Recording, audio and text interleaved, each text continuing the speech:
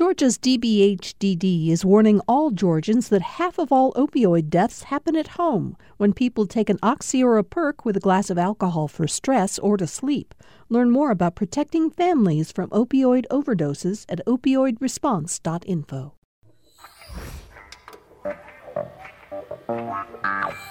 Today on Political Rewind, where does America stand in the fight for social justice and equal rights? Our panel looks at the successes and setbacks faced by African Americans and women in the political climate of our day. Playwright Pearl Cleage and CBS cultural commentator Faith Salie join our panel. Political Rewind starts now. Here we go. Yeah, me too. Welcome to Political Rewind. I'm Bill Nigett. So glad to have you here. I have to tell you, this conversation is already going on. So let me bring you in on it. We're going to do something a little different on Political Rewind today. We are going to talk politics. We're going to look at the intersection between culture and politics with two special guests who I'll introduce in a minute. Of course, Jim Galloway is here. It's Friday. He's the lead political writer for the AJC. You read him on Wednesdays and Sundays in the Dead Tree edition of the paper, and he oversees the Political Insider blog at ajc.com. Hey, Jim. It's great to be here. Yeah, it's good to have you here. I think we're going to just ask a few questions, and then the two old white guys are going to sit back and listen to the women talk about the issues that matter to them. We're also really pleased to have with us again one of our favorite panelists, Patricia Murphy. Thank you. She writes for Roll Call, for the Daily Beast, for Garden and Gun. Her column is now syndicated in newspapers across the country. Yes, any diner on a Sunday, you might be able to pick it up and read it during Eggs and Toast. Knows Capitol Hill well, has worked for 3 U.S. senators, 2 of whom were from Georgia, yes. Sam Nunn and Max Cleland, and now is on the journalistic side. Thanks for being here, Thanks Patricia. for having me. One of Atlanta's treasures, Pearl Cleage, novelist, playwright, has a show running right now at the Alliance Theater, is also with us. Pearl, it's such a thrill to have you here. Thank you so much for your show at the Alliance. How many shows have you done at the Alliance now? Is this is the 8th one. Okay. Angry, raucous, and shamelessly gorgeous. And in a couple minutes, I want to talk to you about your a really wonderful conceit that you create for the show that I think plays into the theme we're going to talk about today. And Faith Salie is with us too. She has a play at the Alliance right now, a one-woman show based on a book that you wrote 3+ years ago. That's right. Approval Junkie. You just opened the other night. Yes, I still have that opening night smell. You know Faith from her appearances on CBS Sunday Morning. You also have probably heard her on Wait, Wait, Don't Tell Me, and you have other connections back to public television and radio for many years. So thank you all for being here. I'm thrilled to be today. here. Thank you. Let me start, if I may, by, again, I said we're going to talk about the intersection of politics and culture. So Pearl, let me start on the cultural side of things. Your play is about a grande dame of theater or performance art who's now she's in the latter years of her career. She's 65 years old, in her prime. Okay. But she became famous because she did a performance piece in which she took many of the monologues, most famous monologues from August Wilson's plays, monologues written for men, and did them herself nude on the stage. Yes. But let's make the point here.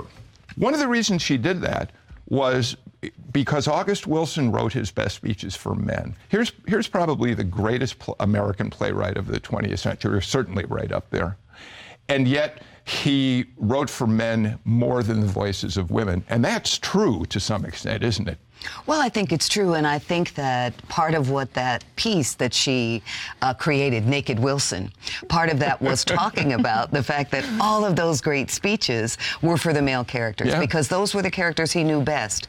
And I remember many, many late-night conversations with other African-American women in theater where we were talking about why aren't the women characters as strong?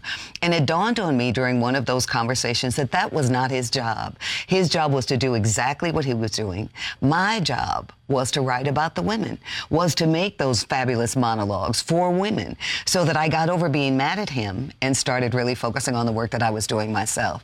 But that's where that Naked Wilson comes out. And it was funny to me because when we were in rehearsal, there were all of these reviews and coming up in a minute articles about Glenda Jackson doing King Lear. Yeah. For the same reason that she didn't want to do Cordelia. She wanted to feel those words from King Lear rolling around in her mouth, which is exactly what my character wanted. So I felt like, okay, if it's good enough for Glenda Jackson, it's good enough for me. So with that in mind, there has also been, over the years, and you know that, look, you've 8 plays at the Alliance Theater. You've been, your play True West, which was done way back. Flying West. I mean, Flying West was done back in when did you write that? 92. 92, and in the following year it became the most produced play in the country, right? Yes. And yet, another part of the theater that we deal with here is that female playwrights have traditionally had a harder time getting their work produced than men. That's been an issue.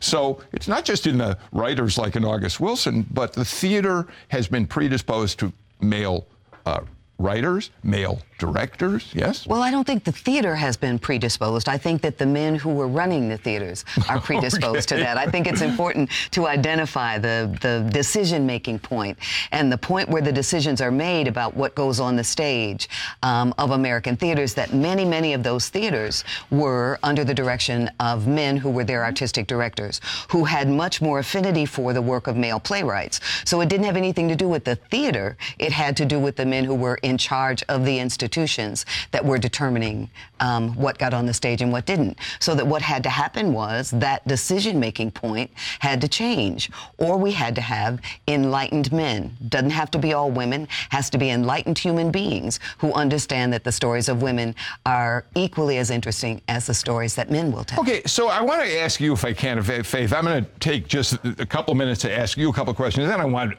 Patricia and Jim for you to jump in on this. So one of the interesting things about Approval Junkie to me is I don't think that you necessarily are talking about needing approval as a female issue.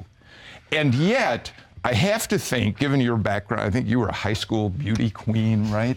Well, that's generous, but it was a beauty and talent pageant at Republic High School, which happens in Atlanta. North Springs. You grew up in North Springs. I was a Spartan, North Springs Spartan. That's right. We should tell people that you grew up in our community. And yet, I would think that there is a gender factor involved in what you write about. Yes. At the end of my show, I dedicate I have a son and a daughter. They are young. They are 4 and 6. And I dedicate what I'm saying about what I've learned about seeking approval to my daughter. Because, as I say, I think the world won't have changed much by the time you read this. And I think there will still be a million more ways for a woman to gain or lose approval than a man. I want to just say one more thing and then open it up. You did a piece for CBS Sunday Morning, for March, National Women's Month, or whatever, Women's History Month last year. Yep. And you made a really interesting observation. Number one, how many more times is a female Supreme Court justice interrupted during court proceedings than a male justice? Do you remember? It's like 30 more times. Yeah, it was like right? a lot more. Yeah. And then you point out an egregious amount. Yes, basically. and then you point out that in the first debate between Hillary Clinton and Donald Trump, she interrupted him, I think maybe 7, 8 times. He interrupted her like 100. 50 or something. Yeah. Right. And also, I'm doing a story for CBS Sunday Morning right now that will probably air on Mother's Day, which is about the lack of female monuments in our country. And I live in New York City. There are 22 real men who are depicted as statues in Central Park. 75% of whom you would never know who they are. And there's Alice in Wonderland is in the park. There are no real women. And there is a statue that will be, we're following this story. Elizabeth Cady Stanton and Susan B. Anthony will be in Central Park in 2020 to mark, the centennial of the suffrage movement. Patricia, Doesn't that say it all? Yeah, well, and another thing that Faith points out is that her children have never flown into an airport named after a woman in the United States. They're not going to see see many things named for women of the United States until women are in more positions of power in the United States. And that's something we were thinking about, how the show was going to go and what we're talking about. And we're talking about culturally what's happening on the stage, men making the decisions about what sells in a theater. They'll decide what's on the theater. So many times men in politics, many times, forever in history, men in politics have decided for women what their world will look like, what they'll do with their bodies, what options they'll have, what opportunities they'll have. And for the first time in 2018, in state legislatures, in the U.S. House and Senate, these numbers are growing because women are being brought up to say, you can be anything you want, you can do anything you want. And they're actually starting to do that. But it's a lagging indicator. But there won't be monuments. There won't be legislation. There won't even be a society that remotely resembles the real lives of women until more women are at least equitable in that decision-making process. So, Jim, two things that come out of that for me. Number one, probably one of the most vivid examples of what Patricia is talking about is a photograph we've talked about on this show. It was the group of senators who supported HB 481. I think House members as well. Just senators. It was just the Senate Republican caucus. And out front, because she presented the bill, Senator Renee Unterman. Behind her, 33 white men, all Republican. Patricia, you said, we had, yes, you're right. In November 18, we had a kind of a women's revolution at the ballot place, but you still have 140 Republican state lawmakers rule the Capitol here in Atlanta. Of those, 17 are women. That's 12%. There are 96 Democrats, 55 are women. That's 57%. The Dems are doing that much better. And that's why you get bills like House Bill 481. But for those people who don't remember, 481, Pearl, is the bill that essentially outlaws abortion in Georgia, which we know now Governor Kemp has every intention of signing. I think it's terrible. I think the fact that male legislators, male politicians, feel that they have the right to decide questions of women's health, which need to be decided between the woman and her doctor and that woman's family, I think it's outrageous. I think it's terrible. I think it's really a huge step back for Georgia. And I think Governor Kemp and the people that voted for that legislation should be ashamed of themselves. But you know what's interesting about this, Patricia, is that the AJC has just released a poll just on Friday morning in which they look at a variety of approval and disapproval numbers. And Governor Kemp, even in the aftermath of his promise to sign this bill, his numbers are up. His numbers are up. He has not signed the bill yet. And I think if he did a poll... He's waiting until after the Masters. Sure. I'm sure he is. I think if you did a poll of Georgia women to say, did you know that abortion is essentially illegal in your state now? And the governor has just signed this bill that was also passed by the state legislature. I think the majority of Georgia women, frankly, would be shocked. I don't think they really know what's happened in the Georgia legislature.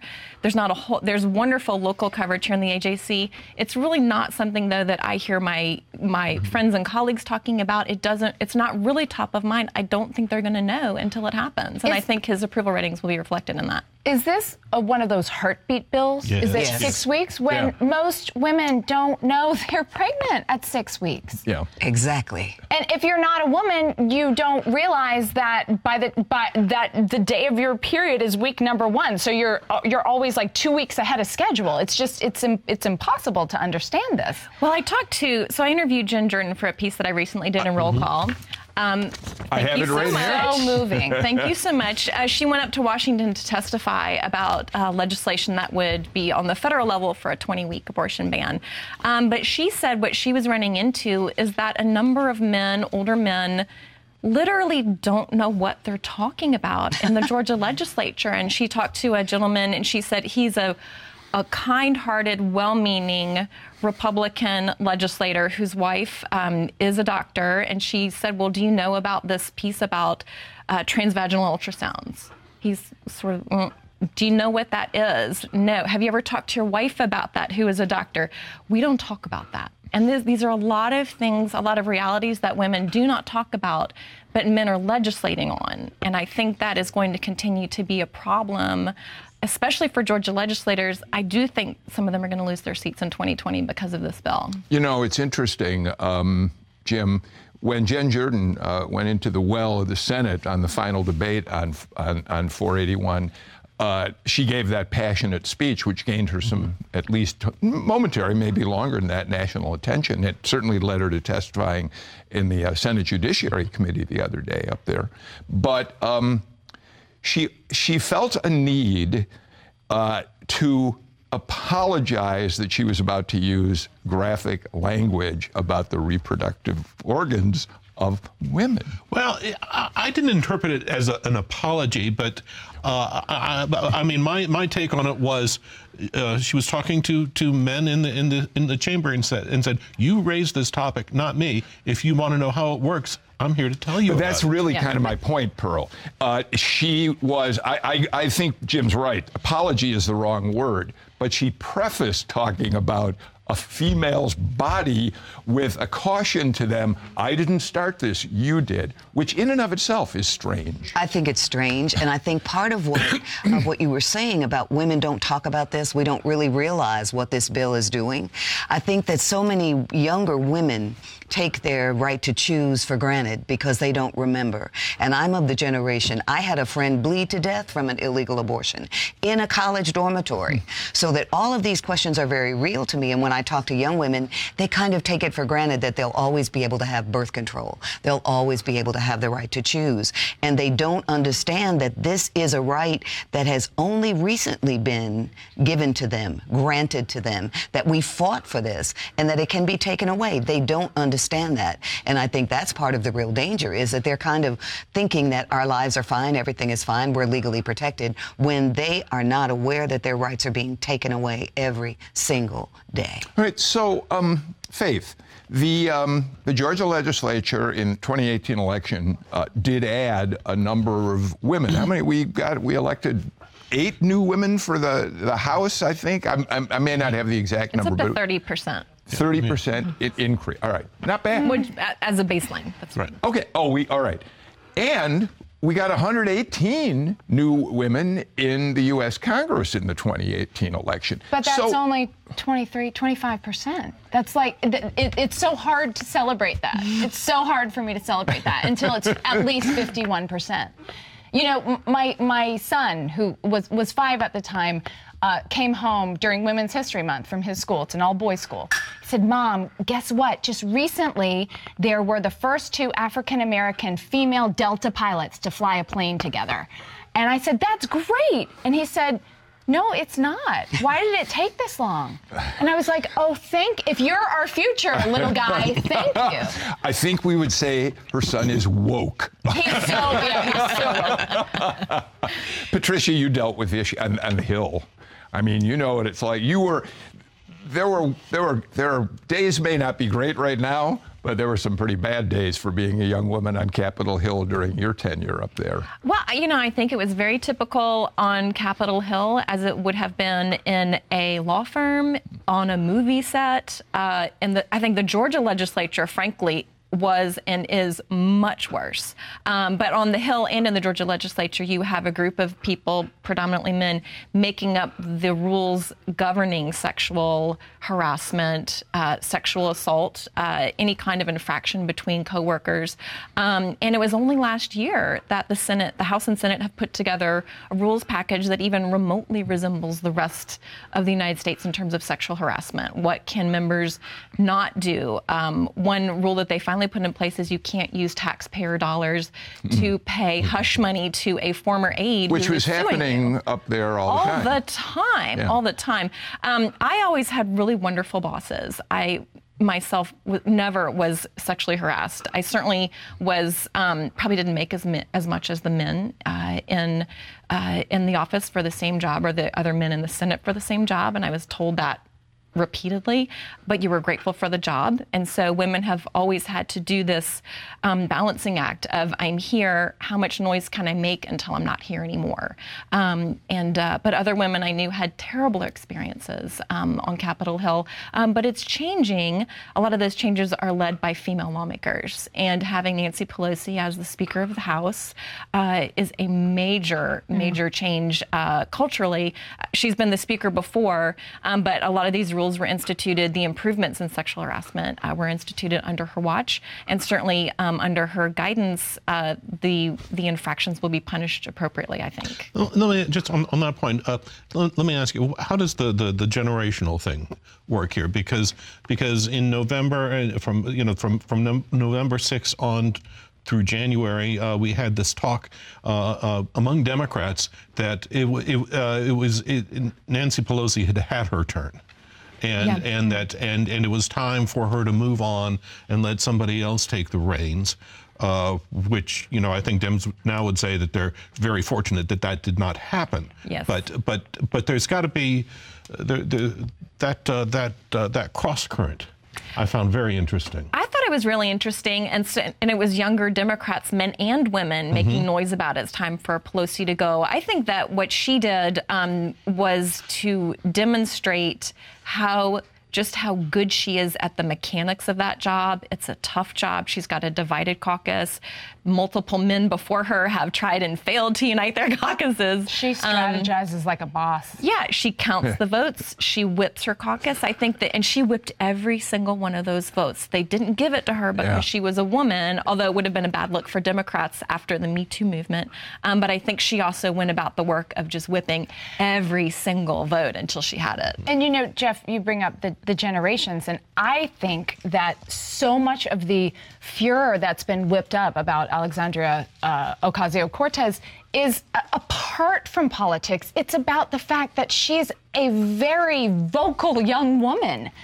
I think that is where a lot of the vitriol comes from. Pearl, you were nodding as Faith said that. I think that's very true, and I think that part of what is something that's kind of over all of this that I think about too, is that when we say women and when we say African Americans, we're still assuming that all the women that get elected to office are going to be progressive and are going to be in favor of a woman's right to choose. And I think that what we realize more and more is that women are not a monolithic group. African Americans are not a monolithic group. So you can no longer say, I'm going to vote for the woman, and assume that that woman is going to be someone who agrees with me. You can't say, I'm going to vote for the African American and assume that that means they're going to agree with me, which is a big change from what, at the beginning of seeing people in these positions, we were so anxious to have a woman there, so anxious to have a black person there, that there was much less discussion about what do they stand for?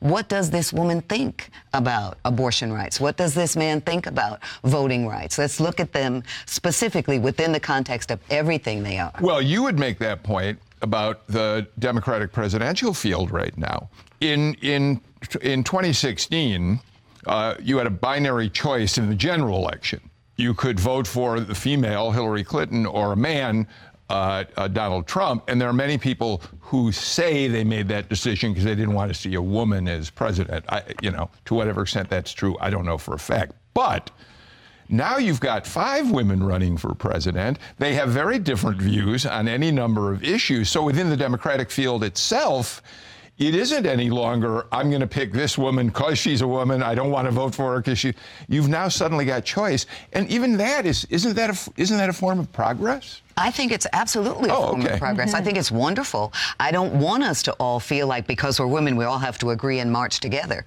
I think we have to all think about what we individually believe in, what is really important to us, and then say that if we're running for office, whatever that might be. I think it's wonderful that there are women with different points of view, but I think that it makes it more difficult for us to do what we used to do and what we think is still the way to go, which is vote for the woman, vote for the one who's most like you. We have to be more specific and more savvy than that. Right, and to a degree, the success has raised some really interesting questions here.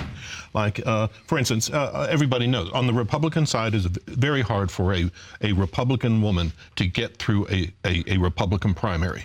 That is, I mean, this is why Karen Handel was the first Republican woman Georgia has ever sent to Congress, okay? And she lasted 18 months.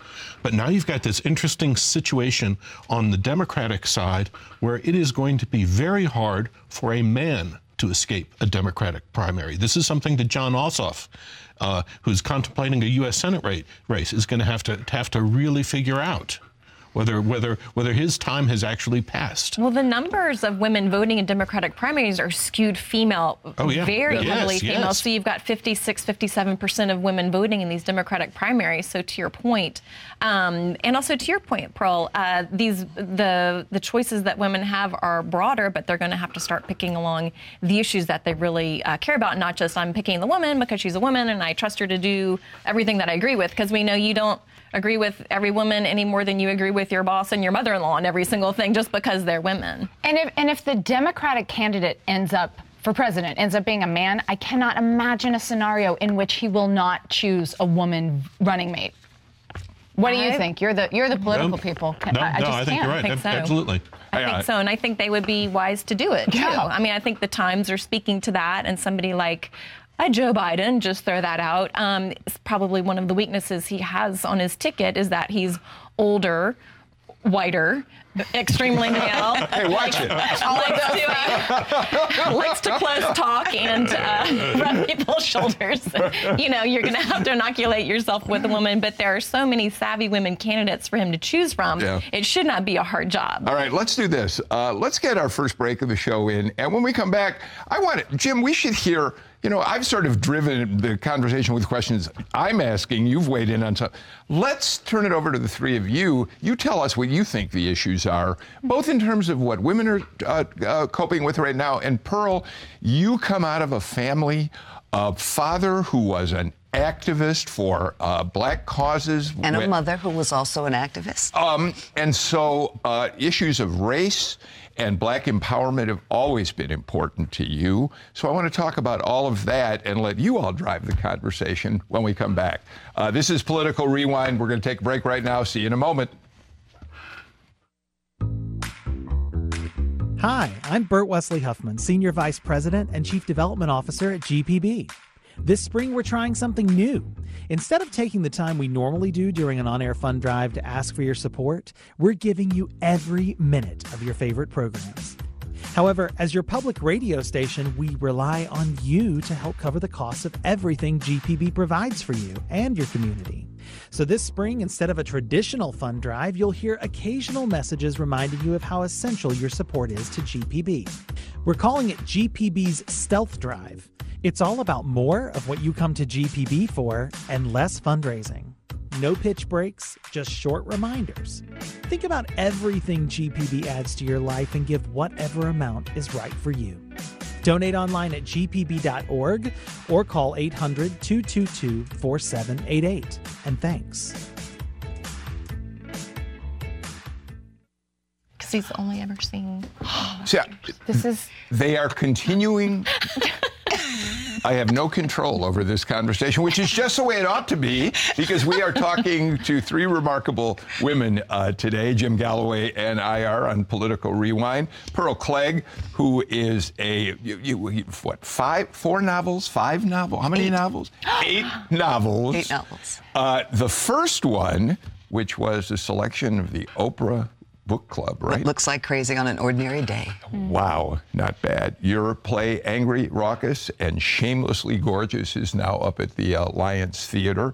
We also have Patricia Murphy, who is, we're thankful, a panelist on our show with some regularity, who writes for Garden and Gun, for Roll Call, for The Daily Beast, syndicated now in papers across country, and Faith Salie, who you see on CBS Sunday Morning doing commentary.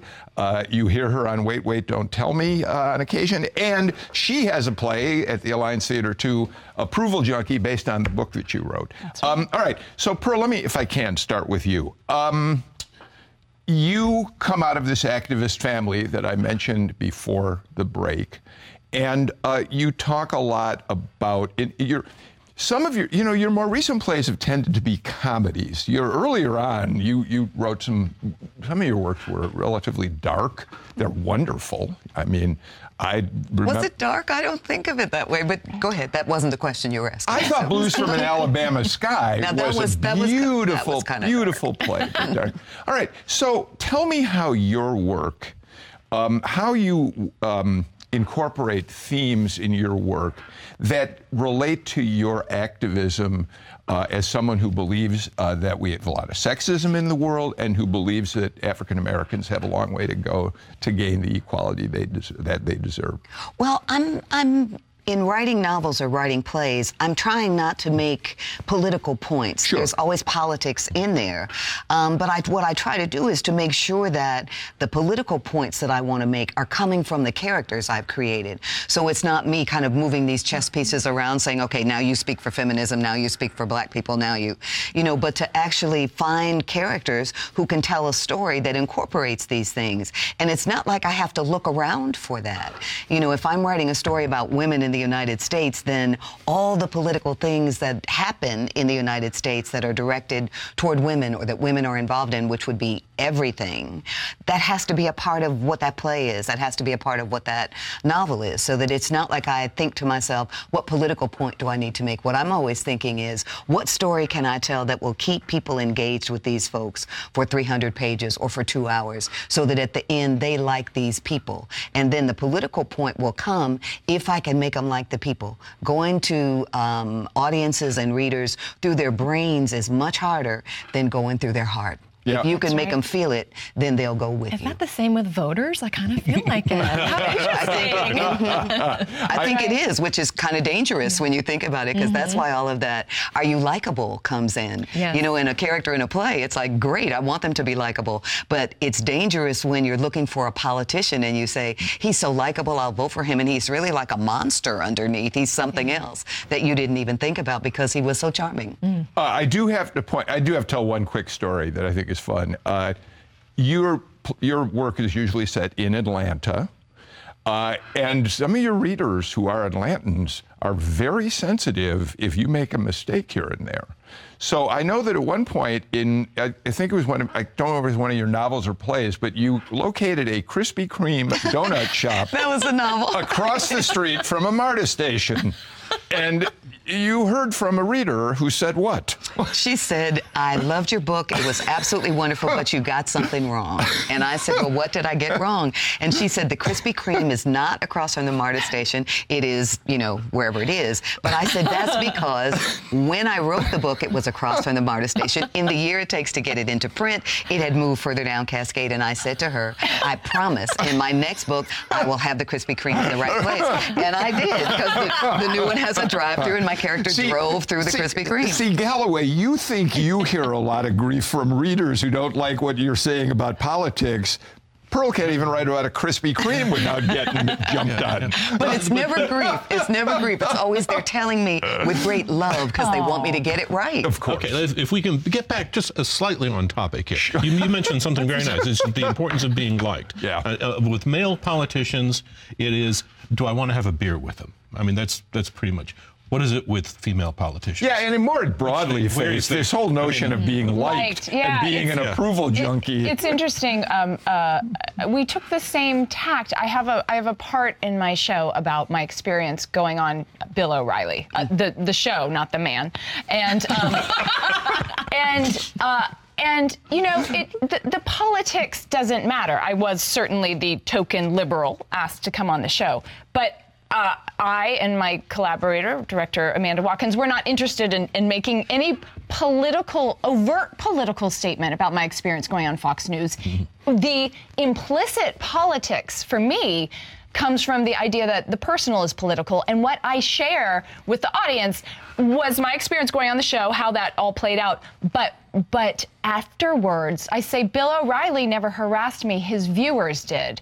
And we share a verbatim hateful email sent to me, just an example of one from a Factor fan. And this is what happens when you are a woman in public with a voice. You mentioned that I do commentaries for Sunday Morning. I receive personal attacks, they're not about my opinion. My opinion's fair game, right? They're about how I look. They're about how old I look. They're about how I have to turn the TV or the radio off when I hear your high-pitched, screechy voice. They're about, oh, you're too skinny or you're too fat. You have so many wrinkles. You need to get bangs. I do need to get bangs. I have a gigantic forehead. But other than that... not as big as mine and Galloway's. All right, fair enough.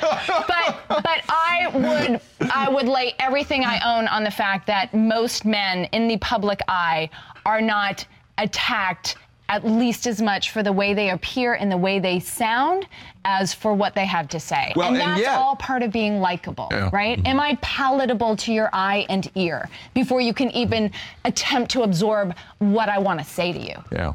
Yeah. And so is that a struggle for women politicians, for candidates? I mean, I think absolutely, right? Didn't we learn when Hillary was on the road that she had to, well, I guess it's interesting when you're talking about Donald Trump because he does have a whole hair situation going on, but she had to spend so much of her time getting ready to appear in public, just from a superficial aesthetic point of view. What's she going to wear? What's her makeup going to look like? And who's going to do her hair, right? I mean, I think that matters with the way we see these women politicians. We had a whole big story about how Amy and Klobuchar? Klobuchar. Ah, thank you. You know, what she did with her comb. That she ate you don't know the story, Jeff, how she ate her salad with a comb? It was like... It was part of that whole body of stories, as you know, Patricia, about staff complaining about how difficult a boss she was to work for. Yes. Which apparently is true. Well, it is true, but there's a special genre of journalism about how awful ex-female boss is on Capitol Hill. And it had been Senator Mikulski from Maryland. There were legendary stories about how she threw a phone at a staffer. No, it happened. Yes, it didn't. There are plenty of men who are really terrible bosses on Capitol Hill and in any workplace, but I think the female bosses tend to get the brunt of it because they have to be both authoritative and well-liked at the same time. And I think that in politics it's a struggle. I think that in life it's a struggle. I think that the reason your book and play have such resonance is because every woman probably struggles with being an approval addict because you're sort of taught that's what works for you. That's what works for you. Smile more. Smile more. And if you're a politician on the stump, you're upset, you're angry, you're disgusted about what's happening in the world. It's very hard to be well-liked at the same time. And I think that's a balancing act women are having to do right now. Jim, I, of course, don't have any personal experience of what Amy Klobuchar's staff has gone through. Apparently, she was very difficult at times to work with. But what was troubling to me about that story was you and I both covered a lot of men in politics. We can name some of them. Bill Clinton had a ferocious temper and screamed at his staff with some regularity. Wyche Fowler, U.S. Senator here, was very hard to work with. We didn't spend a whole lot of time talking about men in office who were difficult bosses. No, because men were supposed to be tough. No, they were supposed to. Tyranny is not such a bad word if you're a male boss. I think another wrinkle for female politicians, and especially as we're seeing more and more moms who are running for office, and even women who are unmarried running for office. I was listening to Terry Sewell recently. She said the number one question she has gotten since she started into politics is, why aren't you married? When are you going to get a husband? Wow. And this is a woman from Selma, represents Selma, went to Princeton, Rhodes Scholar, just an incredibly brilliant woman. And the question for her, and it's more, she said it's not meant to be sexist. They're really worried about her. Like, but when will you get married? And so the choices that women are making with their lives, are they moms? Where are your kids? Who's taking care of your kids? This is sort of a whole extra layer that I think younger women in politics are facing that men like Beto O'Rourke can just laugh off and kind of get away with. I was interested to read, Pearl, that when the big influx of women members of Congress came in the beginning of 2019 for the new Congress, they had to make some changes in the physical layouts of the Capitol. They had to add a baby changing room because there were young mothers now serving in Congress. We should be thrilled. They just added a ladies' restroom, by the way. Right. That's right. And did they not have to? Did they not change the rules of the House to allow a baby on the floor? That was just last year. Because there were nursing mothers. I was doing a story on First Gentlemen, and I interviewed the First Gentleman of Rhode Island. The governor of Rhode Island is Gina Raimondo, an old old classmate of mine, not that old, but when I was there, I was still breastfeeding my youngest child, and because there was a female governor, they had installed the most glorious breastfeeding room in the capital in Providence. Yeah. And unfortunately, that's remarkable. That should be everywhere, especially when there are so many politicians, so many male politicians who are talking about family values. Yeah. Let me change the subject again, because I said I wanted to hear what your thoughts were from all of you on what the big issues are right now. Pearl, here we are in April of 2019. We're already in the second quarter of 2019. When it comes to social justice issues, what are you most right now focused on, concerned about, whether it's women or African American empowerment? What are the things that you would love to see us work on? I'm concerned about a woman's right to choose, women's health issues very much.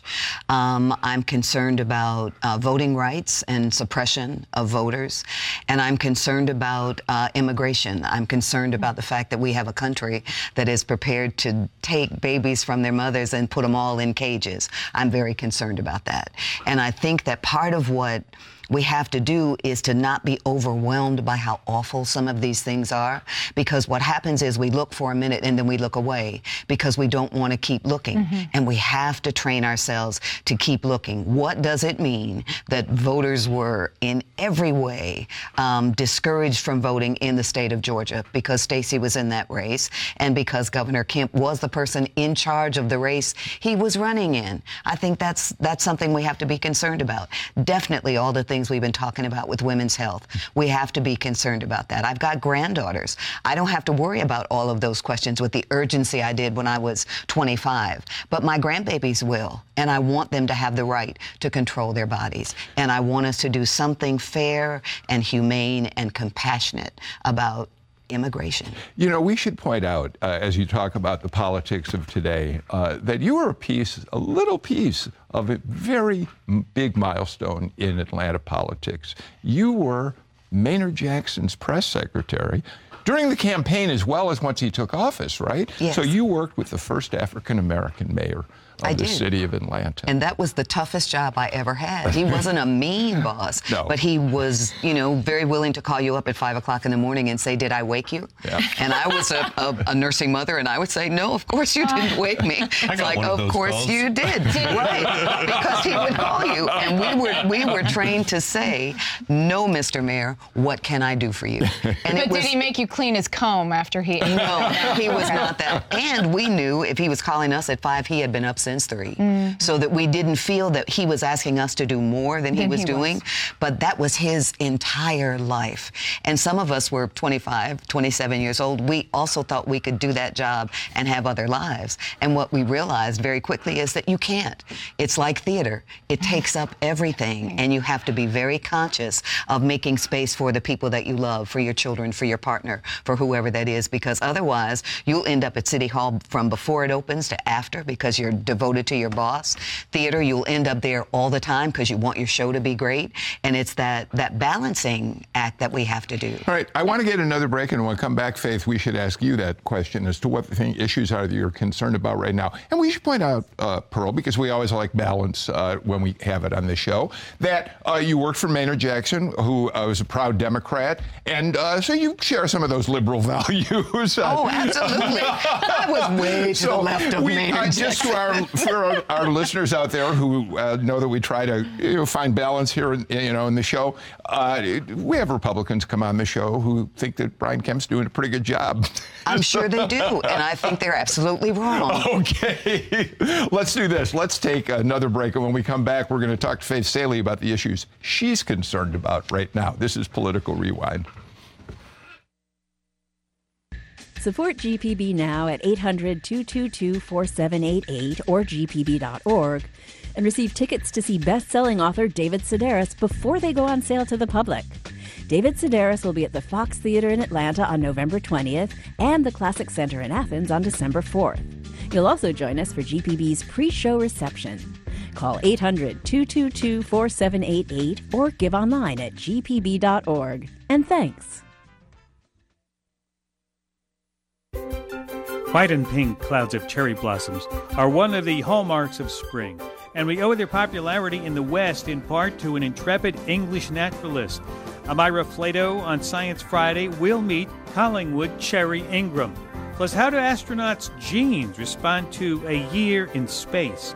It's all on Science Friday from WNYC Studios. Don't miss it. Join us for Science Friday this afternoon at 3 here on GPB. Welcome back to Political Rewind. Faye Salie, let me do a quick plug before we ask you the question. Your show, Approval Junkie, as we said at the beginning of the show, opened just the other night.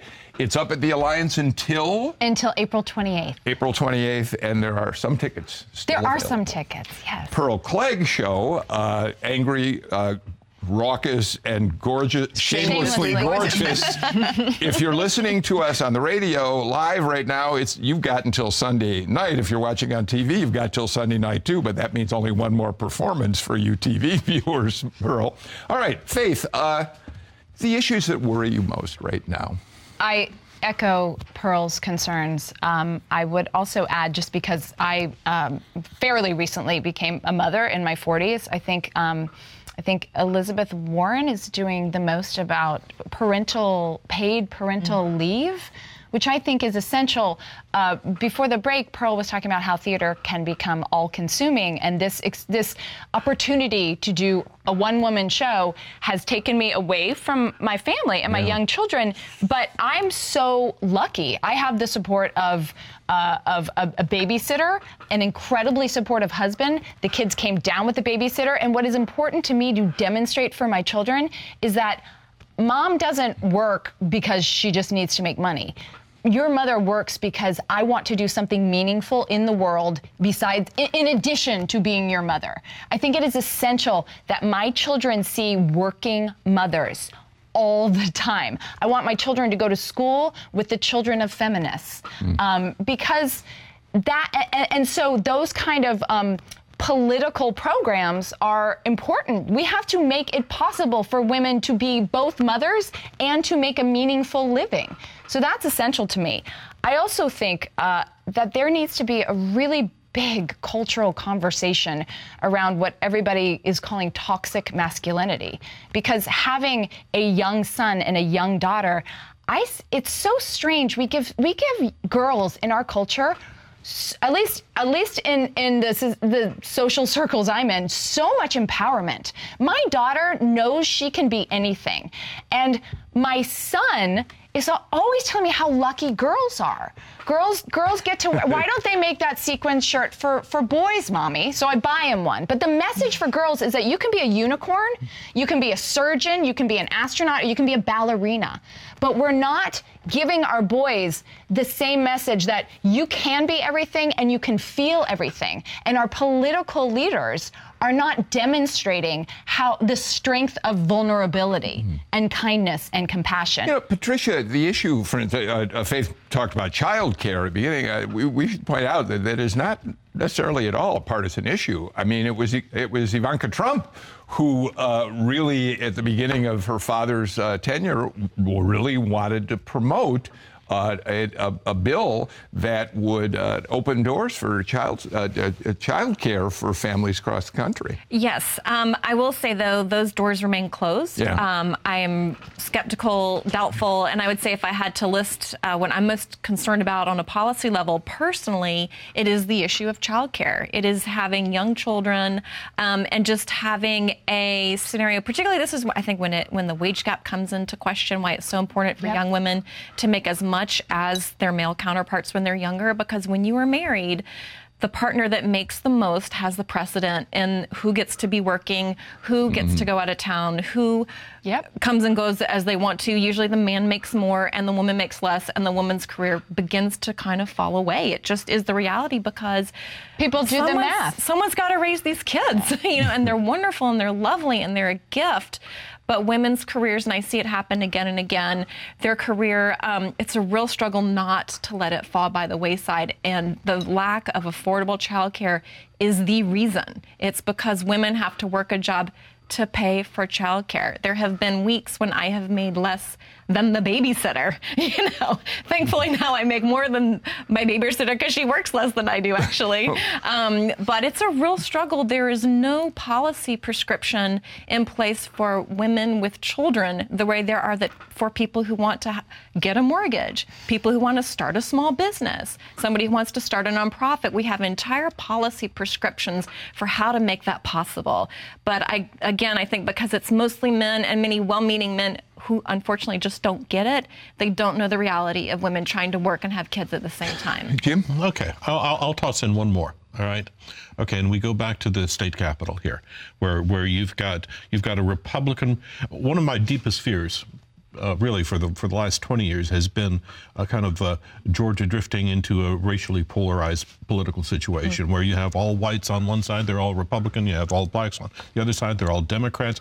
But I think it's equally dangerous if you start having a gender polarized political system where you have all the women on the Democratic side and none of them on the Republican side. I think that's you just think that's as a dangerous. Danger? Yes, I do. I agree. Yes, I do. I think it's a danger nationwide. Everywhere. I think the voices of Susan Collins, of Lisa Murkowski, they are so essential because they're Republican women and they are moderate women. I think they take a really broad view of policy, a really nuanced view of policy, and they give other conservative Republican women someone to look up to, support, and emulate.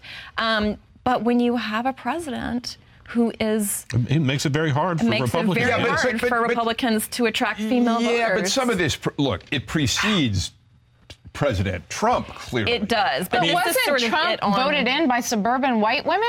Wasn't that like the big takeaway?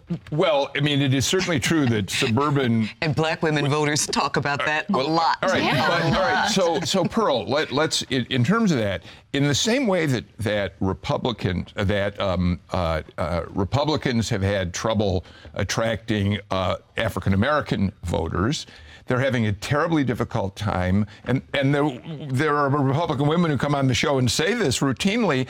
They're having a terribly difficult time recruiting female Republican candidates to run for office. It's because of the policies of the Republican Party. It's not because people mysteriously say, I don't think I want to be a Republican. It's because the Republican Party and the people that are at the top levels of the Republican Party in our state and in our country have the most awful positions on most issues that we've been talking about. But it's a circular argument, isn't it? Jim, if you're not going to change your policies if you don't have women of power in your party pushing for change. If you have a Republican Party that's only male, and yet it is still in power, then you're going to have bills like House Bill 481 come up. You had 481 passed through the Senate and through the House in Georgia because there were not enough Republican women in those Republican caucuses and those private discussions to say, no, you're not going to do this.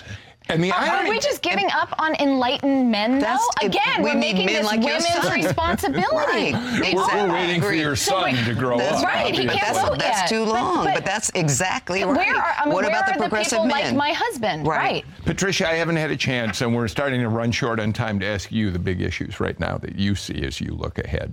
Well, I would say a system of childcare that is that supports young moms. Okay. Yeah, I really do. Not young. I'm not that young, but that supports moms with young children, because you find the reality is that your chance to have children is typically at the zenith of your career when you can really hit the gas and take off. And it's just right. It's going to be the thing that holds women back, including running for politics. You cannot run with young children without making some really tough choices that men don't have to make. Thank you for answering that for the second time. I think it's interesting that, and I'm always concerned about this, but it never comes up first in my mind when we talk about issues. None of us said climate change. And we're talking about children, and we're going to leave them a world that is so polluted they can't live in it. So that I would like to add to my list of 3 things that I'm very concerned about climate change. And which Jim Galloway, as we watch the 2020 cycle really start to ramp up, is clearly among young voters going to become a crucial issue in both Republican and Democratic Party and politics. you've got Republicans in Georgia who are exceedingly worried about that. that it's going to lock them out of a generation. Buddy Carter down on the coast he has admitted that climate change is real. And wait, so they're worried that climate change is going to be the issue on which they can't win, or they're worried about climate change, these Republicans? we have Jim saying that we're seeing a growing awareness among Republicans that there is such a thing as climate awareness. change. Okay. Yeah. All right. That's it. We're out of time for today's show. I guess we solved all those problems. Yeah, you took care of everything. Pearl Clegg, angry, raucous, and shamelessly gorgeous. Faith Salie, you approval junkie. Thank you. Patricia I think Murphy. you're over it. I think you're over it. I love I'm having okay you. now. Jim Galloway, I'll see you again on Monday at 2 o'clock for another edition of Political Rewind. Thanks all of you back there listening to us or watching us on TV for being with us today. See you again Monday at 2.